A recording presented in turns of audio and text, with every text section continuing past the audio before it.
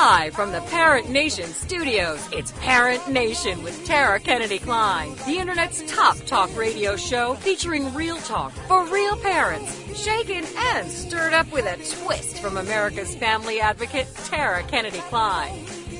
Yeah, well, I got a news flash for you, folks. The problem with kids is parents.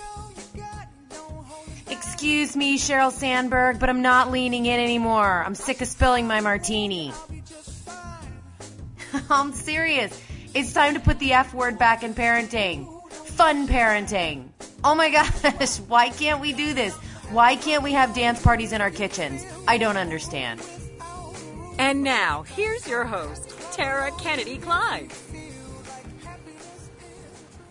Hey everybody, welcome to the home business happy hour version of Parent Nation. Hey Kelly. Hey, woohoo! Woohoo! I love this show. I know. I love all our shows, but yes. You know, this whole home business thing, I like it.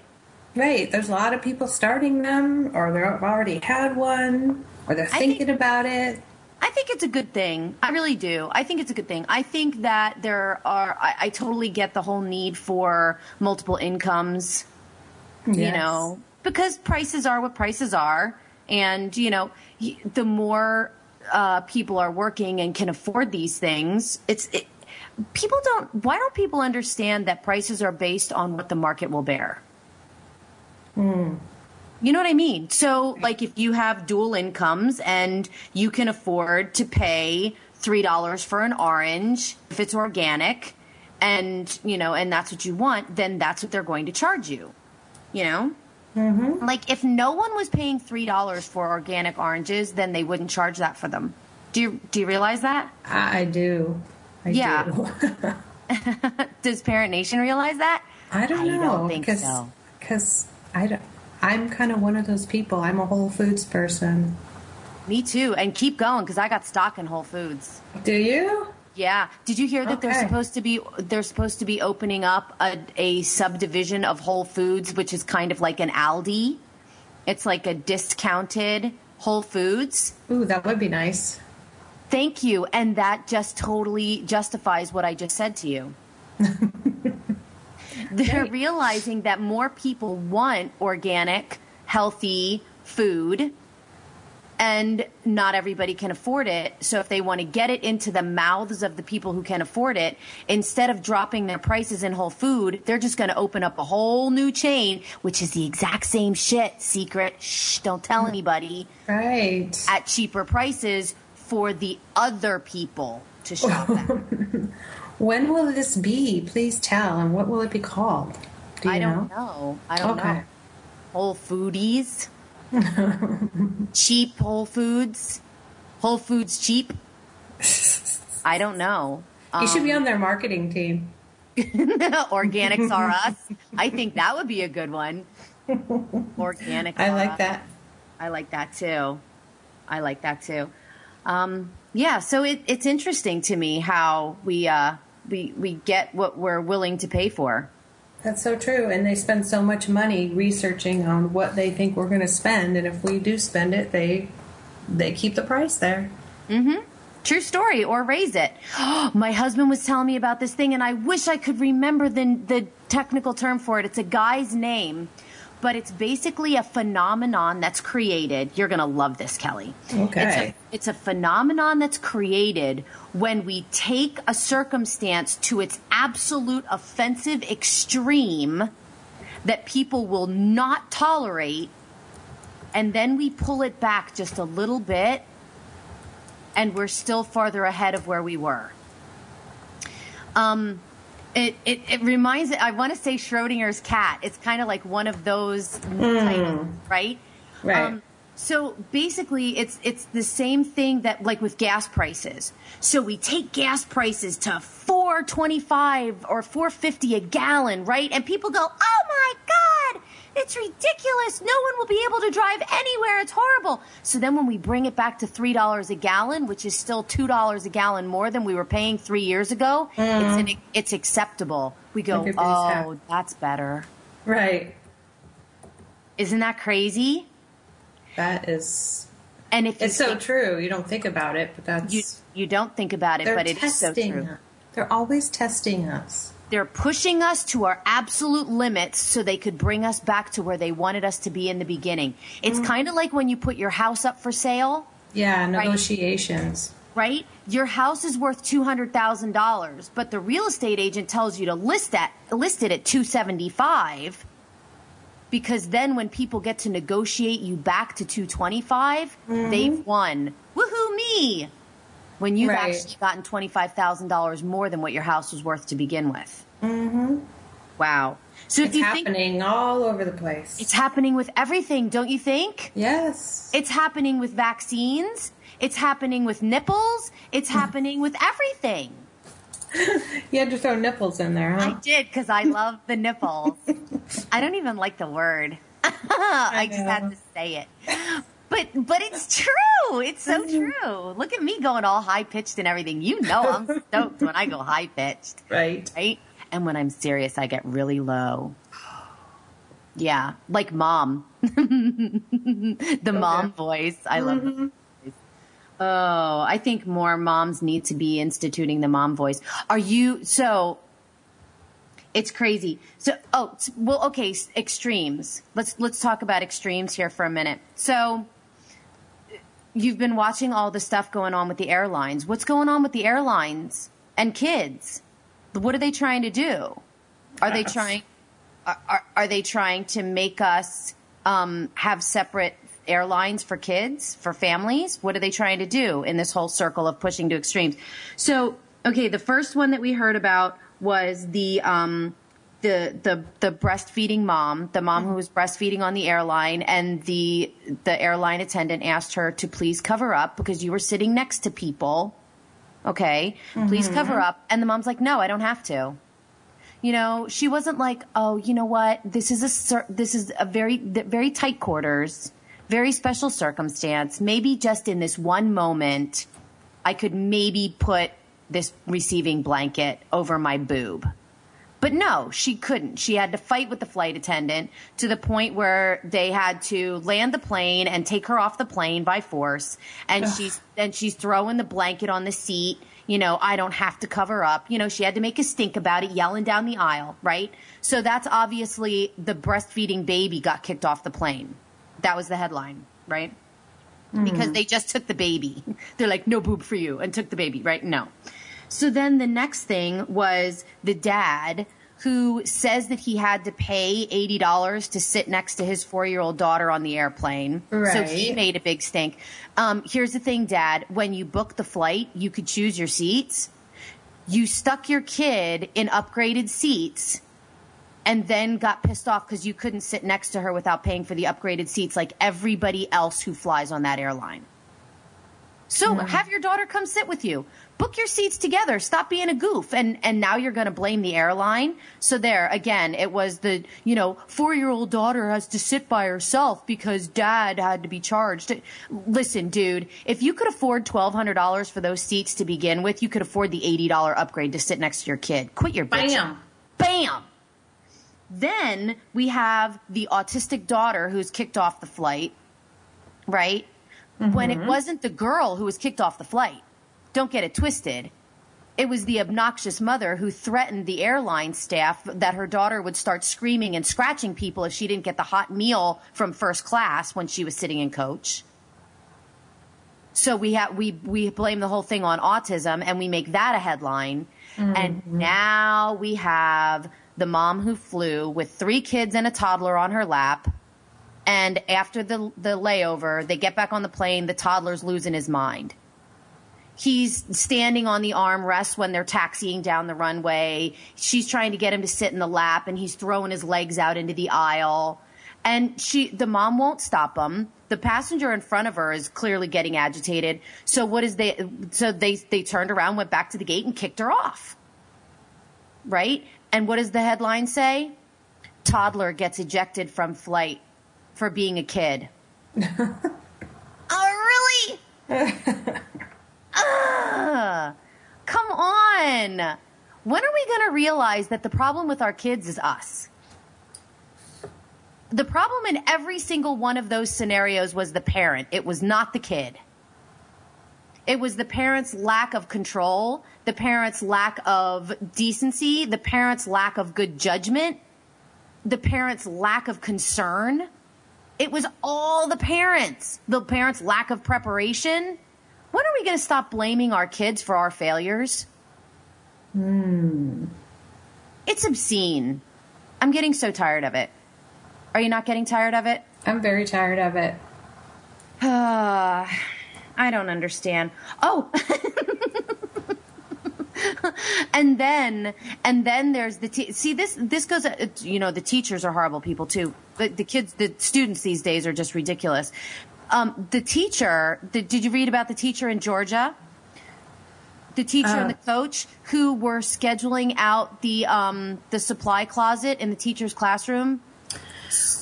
No, you got to remember, I just woke up. Listen, Kelly, this is headline news. You got to pay attention to this stuff. Come on. I saw it, but I didn't have a chance to read the article. I knew you'd fill me in.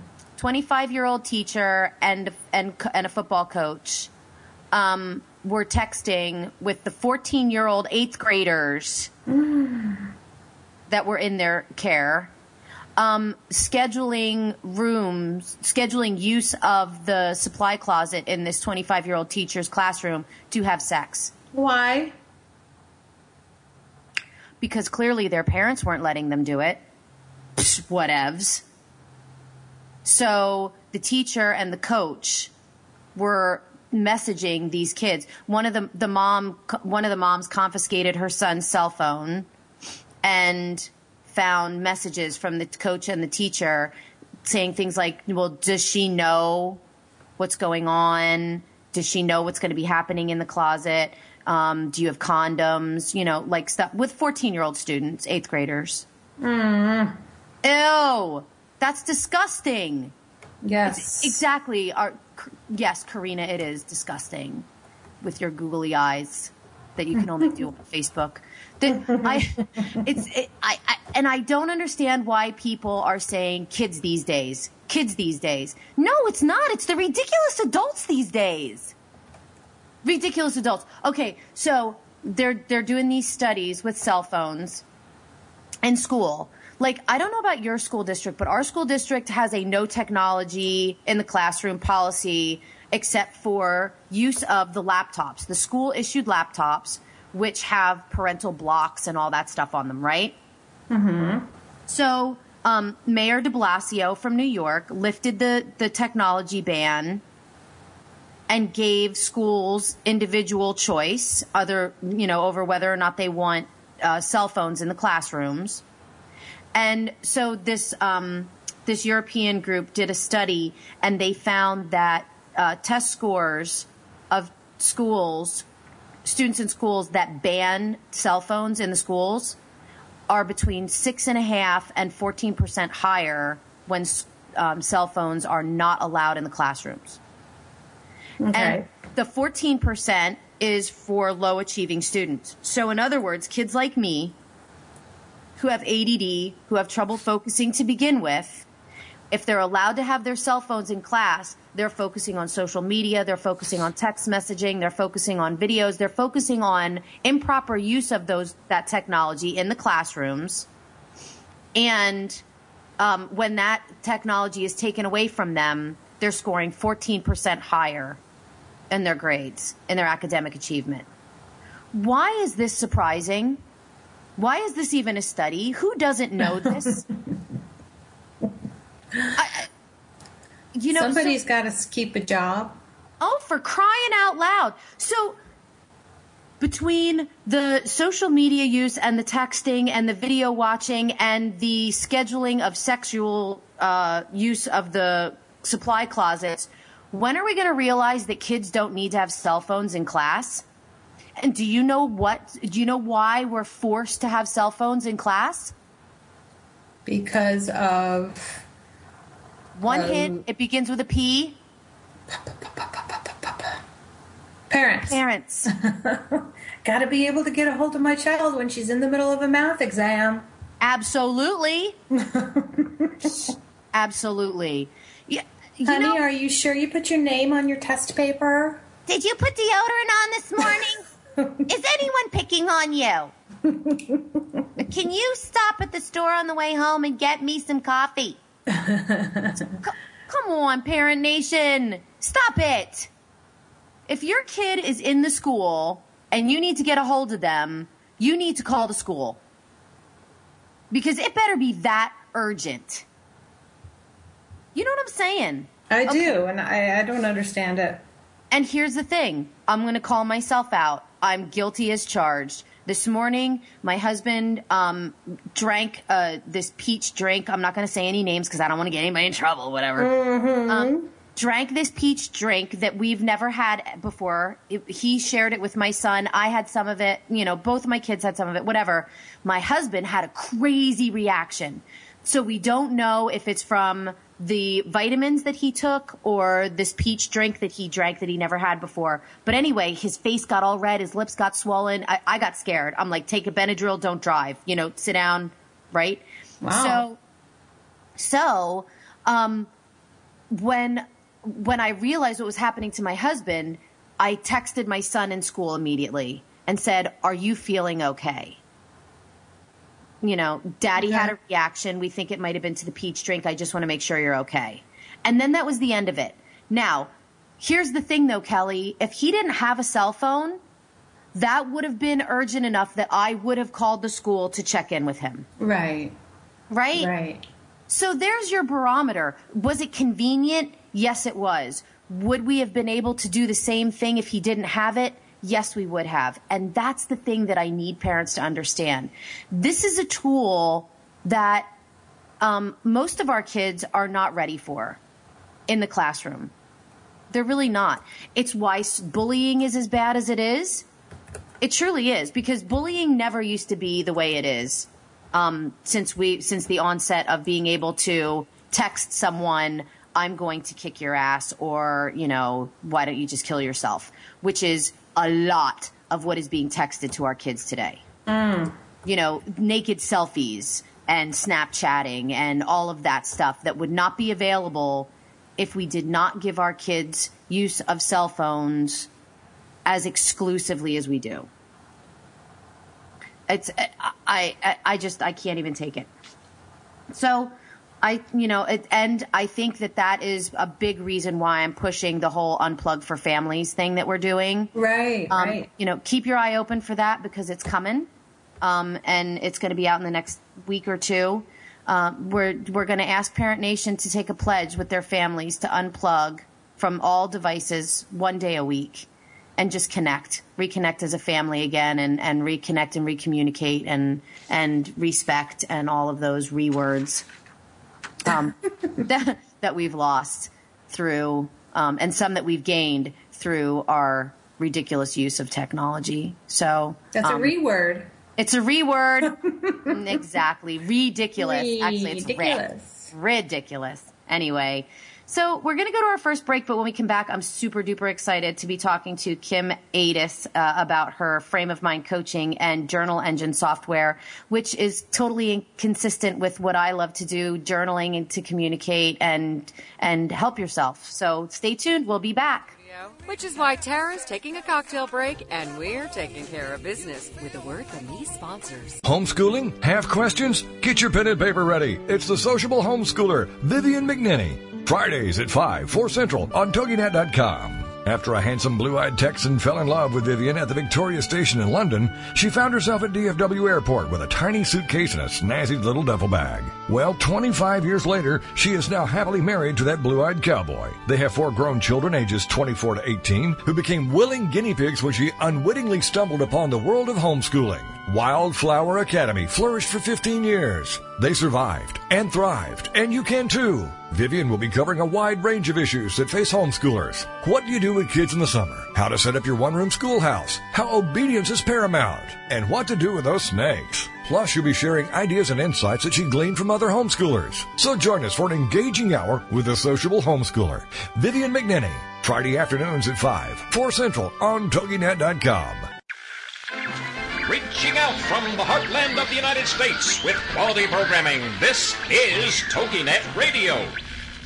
I am not the woman I used to be. I'm free with Minister Diane Jones. Monday nights at 10, 9 Central on TogiNet. This is your chance, ladies, to hear stories of hope and healing from someone who's been there. Someone who has fought back from the horrors of incest. Minister Diane's innocence was stolen from her in the land of alcoholism and mental illness, which led to her being emotionally, physically, and sexually abused by her parents. Yet in spite of this trauma, she has gone on to become a successful wife, mother, registered nurse, and minister of the gospel of Jesus Christ. I'm not the woman I used to be. I'm Free is a straight-up show to enlighten you and to lighten your load. Do not let the weight of this world or the things that have happened to you control your life. For more on the show and Diane and her book, The Story of Me, email her directly from her show page here on TogiNet. Then, join us for I'm Not the Woman I Used to Be. I'm Free with Minister Diane Jones. Monday nights at 10, 9 Central on TogiNet.com.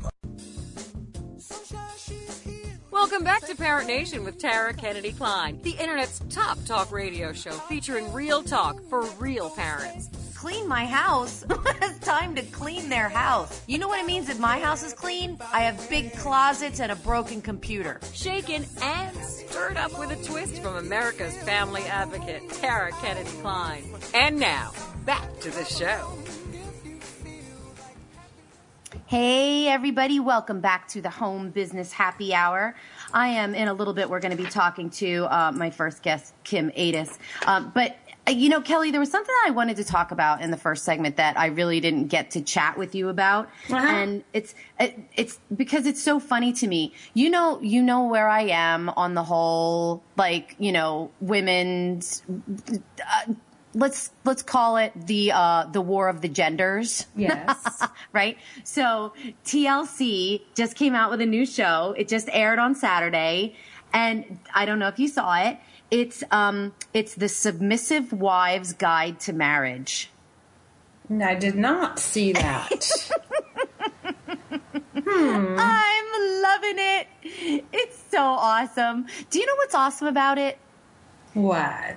Watching the women's heads explode on social media over the concept of such a horrid thing. And do you know what gets me about it? The thing that kills me is we want to talk about gender equality, and we want to talk about, you know, non-judgment, and we want to create the sisterhood, and we want women to be equal and empowered. But yet, when a show comes out celebrating women who chose the lifestyle of being submissive biblical wives, we want to bury them. Do you not see the hypocrisy in that? Yeah. It's amazing to me. So the thing that gets me is if you watch the show, no matter what side of the fence you're on, I encourage you to watch the show. If you watch the show, what you'll see is very empowered women who are choosing to live a certain lifestyle. And because they are submissive, they are biblically submissive in their relationships, that is not permission for their husbands to be degrading to them. It's Right. not saying insult me and, oppress me and degrade me. It's saying that I acknowledge, according to my faith, where my position is in my relationship with my husband. And these women are happily married for like 20 years.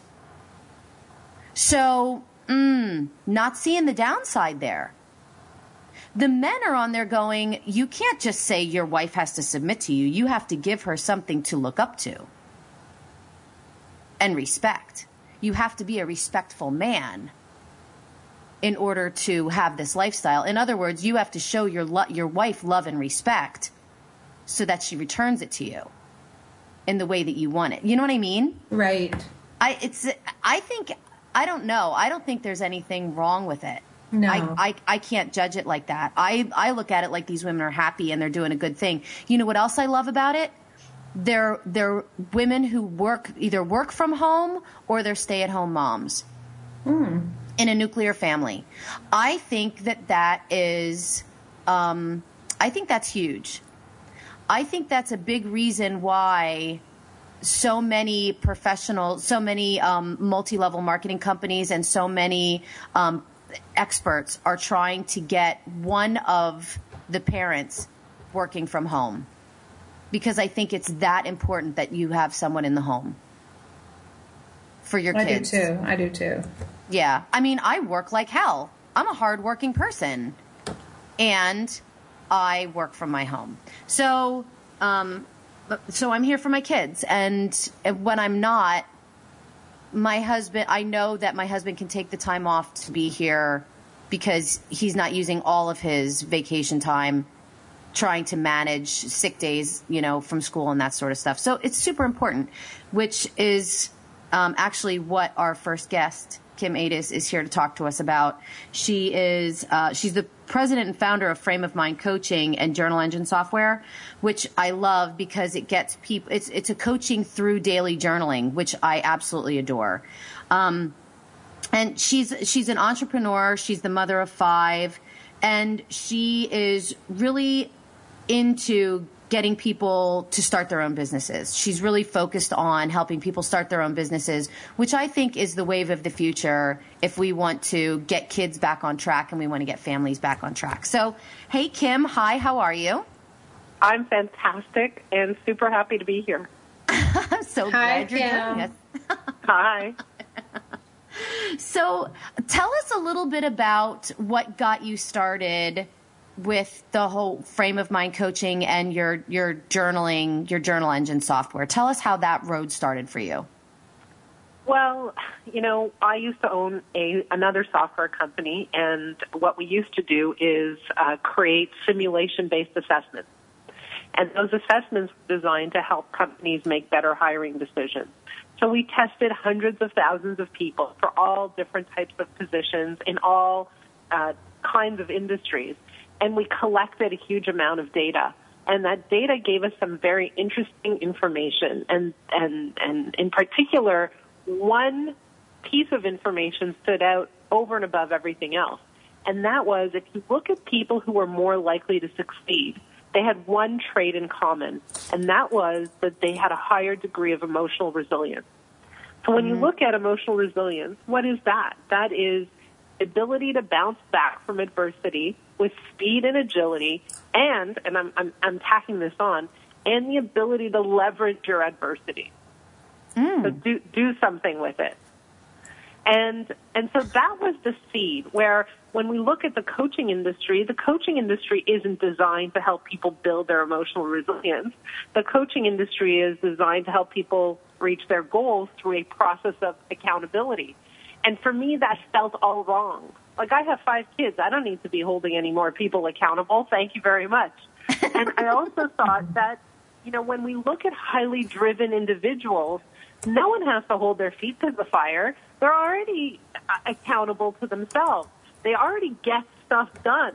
They don't need someone watching over them to make sure they get their action items completed. And I thought the only thing really stopping people from reaching their true potential has to do with the way they think about their past experiences, particularly their adversity. And so that's when I thought, what if I created a coaching company that helped people build their emotional resilience and leverage the tough things that happen in their lives? And that's how Frame of Mind Coaching came to be. I love that so much because it's exactly what I find in the coaching that I do as well. The people who see the most results are the people who need me the least. Do you know what I mean? I'm almost like a crutch.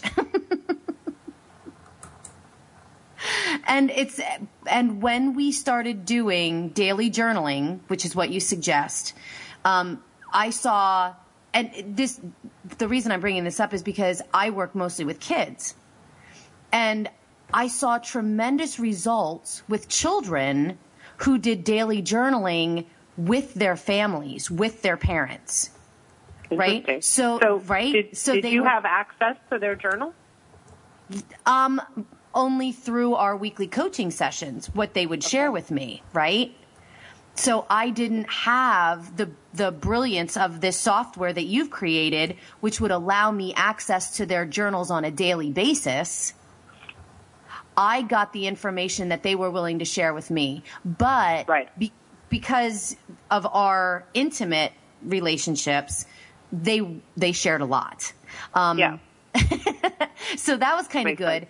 And, but we didn't have time in a weekly session to go through everything that they experienced throughout the week and work on that. Whereas what you do absolutely does that.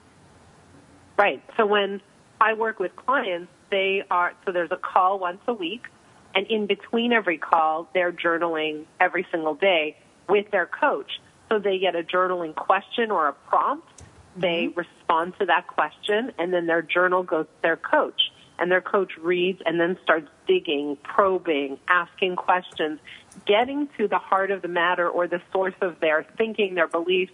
We're looking at how they view the world, what their past experiences were, and how those experiences impact them today. So we're very present-focused, but we're collecting all kinds of data through this journaling process that allows us to piece together patterns of thought. So it's also very intimate because there's daily contact with the coach.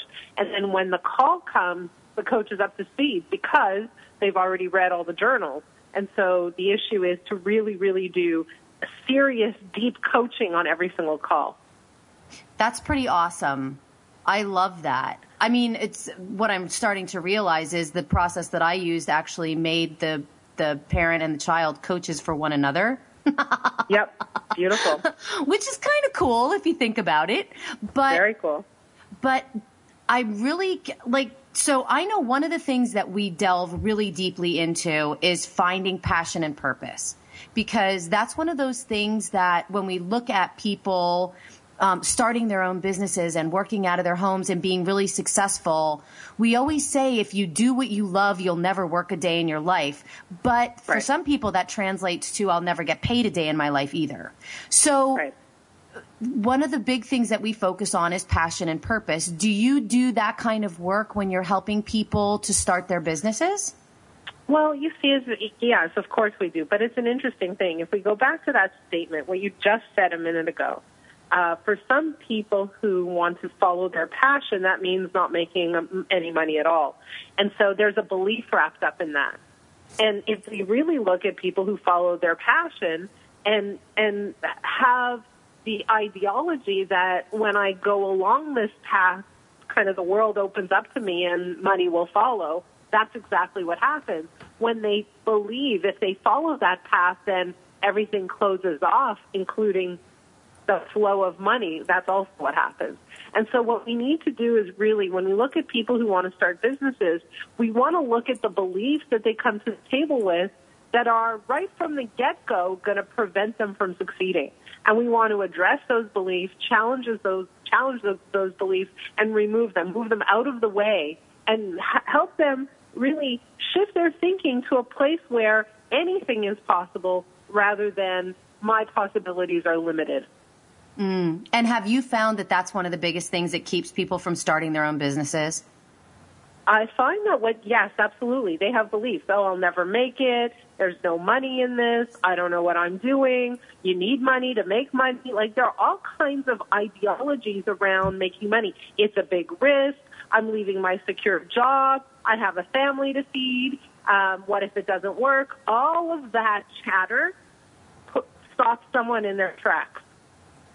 And I can relate to that because I totally hear that stuff in my own head. And I mean, I say that as a person sitting here running 3 businesses right now very successfully. But I have to be honest with you, on a regular basis, when I think about trying something new or going down a new path, I still hear, even with proof in the opposite direction, I still hear those voices in my head saying, you can't stop doing what you're doing right now. How would you feed your family? So I can kind of hear those being pretty legit statements as well as being, ingrained negative beliefs. How do you get someone past that? Well, the fact that you're calling them legit statements says it all. So when you call them legit statements, you're holding on to them for dear life. Right? So anything is a legit statement. Is it true that there are terrible things going on in the world? Of course it's true. Is it true that there are some amazing things going on in the world? Philanthropists, good Samaritans, people helping each other? Of course it's true. They're both true.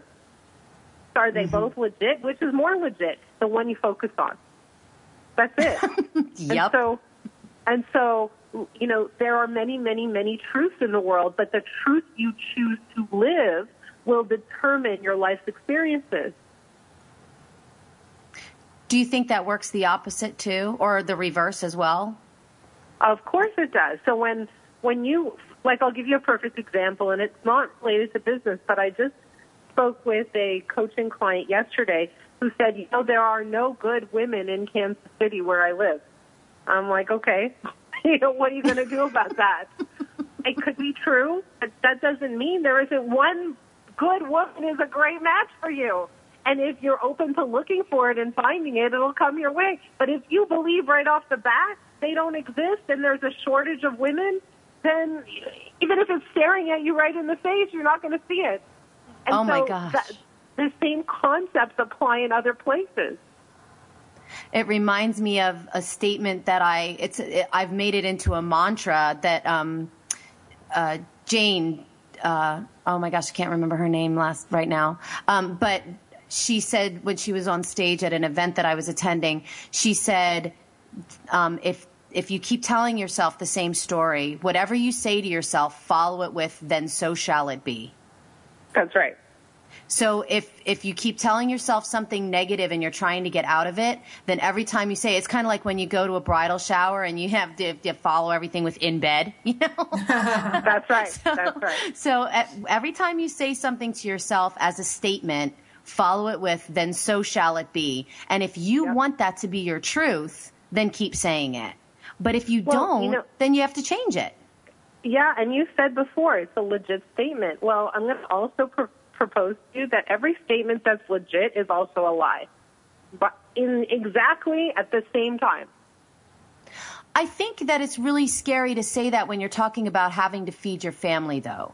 Like I do have a responsibility to make an income so that I can afford my home and my food on the table. So here's, you have a bunch of beliefs associated with that, right? And so let me share some of the beliefs you have.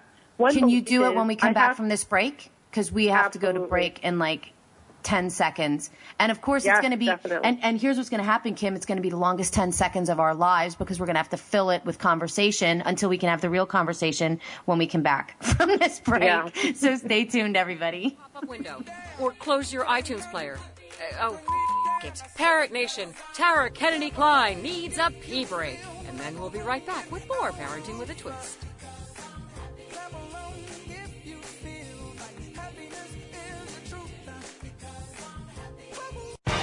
Congratulations on being the proud owner of an adorable, soft, cuddly, sweet-smelling, smiling, cooing, hungry, tired, gassy, screaming little bundle of joy. So now what? Where's the owner's manual for this thing? Where are my instructions? Right here. It's Baby and Toddler Instructions with Blythe Lipman on TogiNet.com.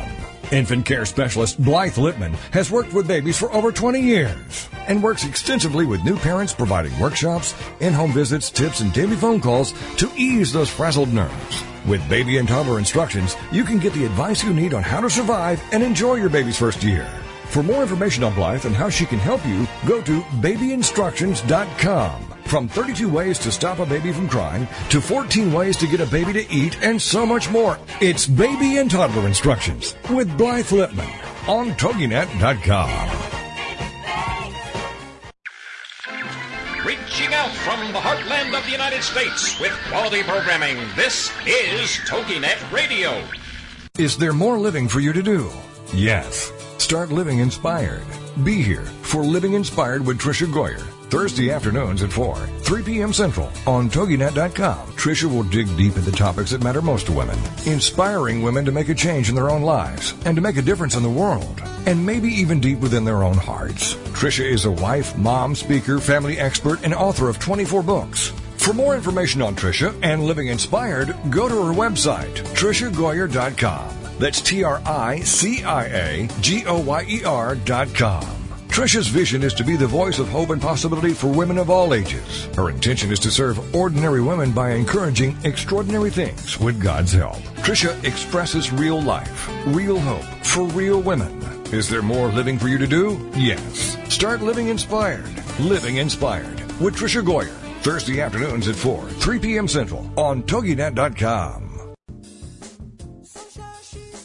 Welcome back to Parent Nation with Tara Kennedy Klein, the Internet's top talk radio show featuring real talk for real parents. Clean my house? It's time to clean their house. You know what it means if my house is clean? I have big closets and a broken computer. Shaken and stirred up with a twist from America's family advocate, Tara Kennedy Klein. And now, back to the show. Hey everybody, welcome to the Home Business Happy Hour brought to you by Parent Nation Radio. I am so excited to have our guest on today. Kim, we're giving you the whole show because we just have too much to talk about. It's awesome. You're just this topic is so near and dear to my heart because I don't think enough people who want to go into business for themselves have the strength and the belief in themselves to do so. So before the break, we were talking about something that I said, which was, you know, when people decide to take a new path in business, you know, some of the things that they think about are, I can't quit what I'm doing because I have to feed my family and, you know, I have bills to pay and this is my only income source. And I made the comment that those are legit statements. And what you're saying is those are the kind of belief systems that often hold people back from doing what they really could or should be doing. Right. So if we dig a little bit further with that, so I legitimately need to feed my family, okay, and I can't stop what I'm doing now in order to do that other thing. And so there's another belief under there that says I can't come up with a transition plan. I can't figure out how to slowly build my business and go from one state of security, relative security, you know, security is always questionable, to another, financial security. So I don't know how to figure that out. Those answers aren't coming to me. It's unavailable to me. I'm limited in my thinking, and so it's an all or nothing deal. And that couldn't be further from the truth. Right? And so when people start businesses, they always think they have to shut one thing off and turn off another, or jump into this vast, dark space where they have no idea what's going to happen. And that's not necessarily how it has to happen. There could be a transition plan, one that helps them see how to grow the business quite logically and safely and comfortably. They don't have to have an all-or-nothing approach. That is also a frame of mind, or, you know, that's a limitation in their thinking. It's so hysterically funny that you say that, because when I think about all of the transitions that I've made, all of the jumps to new and different things that I've done that have grown into what they are, everything that I've done has started out as a transition, a subtle, you know, some of it was hobby, some of it was an intention to do it bigger and better eventually. And what happened was I would start this transition, and then I would get that brick to the head from the universe, you know, like you know, like I'm thinking about moving in a direction to go with this other company, but I'm just going to act as a consultant for them for a while. And then the company that I was working for shut down. You know, right. Now I'm completely out of work and I don't have a choice, you know, but if I look back from the time that I was, no kidding, 16 years old, that has been a trend for me my entire life. A small transition, taking small, dedicated action on something has led to an explosion of success, you know, that I call universal, but, you know, other people are like, well, you know, you made that happen. Well, but that's exactly it. Let's say someone has an idea to make hats. You know, in their minds, they could be thinking, okay, I need to make 10,000 hats in the next 3 months in order to really be successful at business and cover my current income and expenses, et cetera, et cetera. Well, my thought is, well, test out and see if your hats are even, you know, a thing, if anyone's going to buy them. Right. So make 5 and go and see what people think about your hats. Then make 25 and grow slowly. But now you have a transition plan. For me, when I started my coaching business, I mean, this was 10 years ago, I never coached a person a day in my life. And I had all kinds of worries and fears and self-doubts. And I literally sat down and I wrote them down. Here's my fear. I'm not that experienced. Here's my fear. What the heck am I going to talk about for an hour with my coaching clients? Do I have to come up with content? How's that going to work? Fear number 3 is I really want to make sure I make an impact, that I'm an incredible coach. I don't want to go away from a coaching experience where the client felt, well, that was kind of mediocre. I want to be powerful, and I want to leave an imprint that never goes away. So those were my 3 issues. And when I wrote them down, I found ways to really overcome my fears. So the first time I coached, I brought in an experienced coach to co-coach with me. I actually paid someone to sit beside me on the phone and be a co-coach with me until I thought, wow, I could do this better than that guy. I don't need that anymore. Mm-hmm. The next thing I did was I thought, wow, filling up a whole hour, if I coach a group of people and everybody talks for 5 or 10 minutes, the hour will pass. And then the third thing I did, because I was afraid that I wouldn't be a powerful coach, is I got people to journal, because I thought if I could get into their hearts and minds and I could really address those key, most critical issues that they're dealing with, then I'll be highly impactful. And that was the truth. So, it's okay to have worries. It's okay to have fears. It's okay to have doubts. Write them down and find ways to address them. Be strategic. But one of the things that comes up is when you look at your fear, don't think, okay, well, that's the end of the line. I can't go there because my fear is too big. Right? That's where people get completely stuck. You're absolutely right. I mean, one of my big limiting beliefs or fears was, and I love my parents to death, don't get me wrong, but when I was around 13, 14 years old, I decided that I wanted to be a nurse. But I had undiagnosed ADD, and I struggled to focus. And because I didn't have a diagnosis and we didn't have the awareness that we have today, people just saw me as being lazy or stupid or, a daydreamer or whatever, unfocused. And so when I went to my parents and said that I wanted to go to school to be a nurse because I wanted to join this Future Nurses Club of America thing, my parents said to me, "You're not smart enough to be a nurse." Mm-hmm. And I carried that belief with me. I when I say it, it still hurts. Mm-hmm. You know what I mean? Because I still believe it. And now, and what did I do? I married the freaking valedictorian of our high school class who constantly reminds me that I'm not as smart as he is. But the thing is, I am. I'm just smart in a different way. There you go. I'm not book smart, but I'm street smart. And I have great ideas. You're right. People deposit messages into your system. In this case, it was a conscious message. But people deposit messages into your system both consciously and unconsciously. And we walk around living with those messages, breeding and fueling our achievements. And very often, breeding and fueling our limitations or our lack of achievement. And that's where the work needs to happen. I don't need to sit there and say, here are the 10 things you need to do to start your business. What I need to do is say, how are you thinking? Let's look at the ways you're thinking that are preventing you from reaching your goals. And let's clean that up, because that's really what's stopping you from getting it done. So that is huge to me. So do you have a process that you go through with your clients that you take them through their limiting beliefs and you help them abolish them?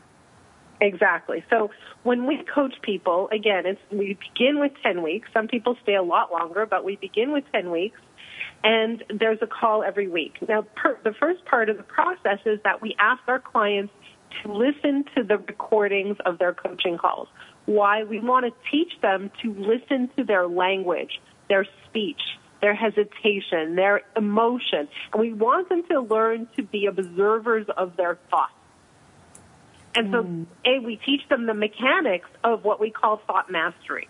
The second part of it is that they are journaling every single day. And so what's happening is they're doing a bit of a download. And what we see is in their language and in their storytelling, we see how they view the world and how they operate in the world. And we see how their thinking is impacting their results. And we show them what's happening. And we give them some frameworks to work with so that in any situation they can adjust their thinking and achieve the results they want to achieve. That's pretty awesome. And it's so, I don't think people realize how powerful that is. It's unbelievable. Like, it's transformational, deeply, profoundly transformational. When you can take a person who believes that, you know, from childhood, that they're a failure at everything that they do. And that comes from saying, you know, when your kid is 5 years old and they've messed up 3 times in a row and the parent in jest or even playfully says to them, oh my God, you can't get anything right, can you? Mm. That creates a belief system that a child will carry with them. Well, I'll give you a good story. The other day, I have 5 kids. My daughter, who is the youngest, she's 15 years old, and we went shopping at H&M. Do you guys have that in the States? Mm-hmm. I love it. Okay, so it's a store that has clothing from babies all the way up to adults. And so I was sitting outside of the dressing room and waiting for her to try things on and show them to me. And there was a little girl running from, let's say, dressing room number 5 to dressing room number 8.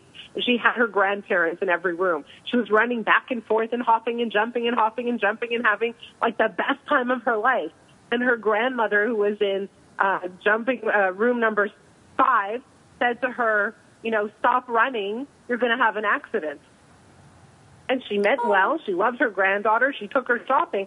But what kind of ideology does that put into the child's head? Running causes accidents since when? Right? And so what immediately after she was told, stop running, you're going to have an accident, she got less enthusiastic. Her physicality toned down, tightened up. She stopped going to room number 5 and hung around at room number 8 where her grandfather was, who was much more encouraging of her excitement and energetic playfulness. But you see, I mean, the grandmother didn't mean any harm. She was looking out for her granddaughter. But those messages leave a mark on us. I don't even think that we realize it. And, you know, here's the thing, Kim, I have to be honest with you. One of the big things that I deal with Parent Nation is parents saying things like, oh my God, we can't say anything to our kids anymore. Everything we say is going to damage them. Everything has to be blue skies and roses and unicorn farts. And I agree to a point, you know. And yet, when I think back of, you know, on my 9th grade teacher telling me, you know, I'm never going to be good at math, so maybe I should just ride this one out and take something simple next year, and carrying that through my entire high school career, things that we say can impact a child for their entire lives. It's not can, they do. So what do we do, though? We can't walk on eggshells with our kids, you know? We can't say, You see, here's the biggest mistake about parenting, and here's where I know that you're the expert, but I'll share with you I'm what not I an do expert. with my I'm clients. just a mouthpiece. Go ahead. Here's the thing, is that parents think that parenting is about managing their children. It's about disciplining them. It's about guiding them and teaching them. It's about getting their kids to do the right thing and, you know, do what they want them to do. And what I want to say here is that parenting is about the parents, and it's about the parents' management of themselves when the kid is figuring out who they are and what they want to be, and that idea doesn't quite match the parent's idea. And it's called parenting because it's about the parents. If it was really about the child, it would be called childing. It's not called childing. It's called parenting. And so what parents need to do, the fundamental lesson is, you've got to equip your child with tools that help them make great decisions. And then get away, move back, and allow them to make great decisions. Equip them. So what happens is that parents, you know, just like this woman in the dressing room, right, what they do is they step in and they tell their children what to do all day and all night. Don't do this. Don't touch this. Hold her hand. share your toys, on and on and on, like ongoing. And so what happens is kids either rebel or their ability to make decisions for themselves goes away. Mm-hmm. So there's too much involvement from parents. And it's not about walking on eggshells. It's about getting the hell away from them more. Exactly. And so, one of the greatest stories I have to tell is when my daughter, she used to have temper tantrums, I used to say, let me know when you're done. I'm going to go find something else to do. And that was my way of taking care of myself. And it was my way of allowing her the time and the space to get a hold of herself and manage herself. And at the end of the day, what do we want for our children? We want them to make great decisions. We want them to feel great about who they are. We want them to be wonderful, contributing citizens. And we want them to have some measure of confidence that allows them to go and do whatever they want in the world. I love that. Oh, my gosh. I can't believe that we are almost out of time. But that was a great way to end the show. That's a perfect story. And here's the thing. When you have kids who are resilient, and when you're raising kids who are able to make good choices and able to self-correct, then you have kids who are going to be able to take risks and start their own businesses and do what they really love, which is what we really all want to do. So Thank you so much, Kim, for all of your information. I want everybody to know that they can check you out at Frame of Mind Coaching, like I did, which is an awesome website. You can become a coach. You have a coaching accreditation process that you take people through, right? And that's right. You can also hire a coach. So thank you so much, Kim, for being with us today. And everybody else, keep on listening and check us out on Facebook at Parent Nation Radio.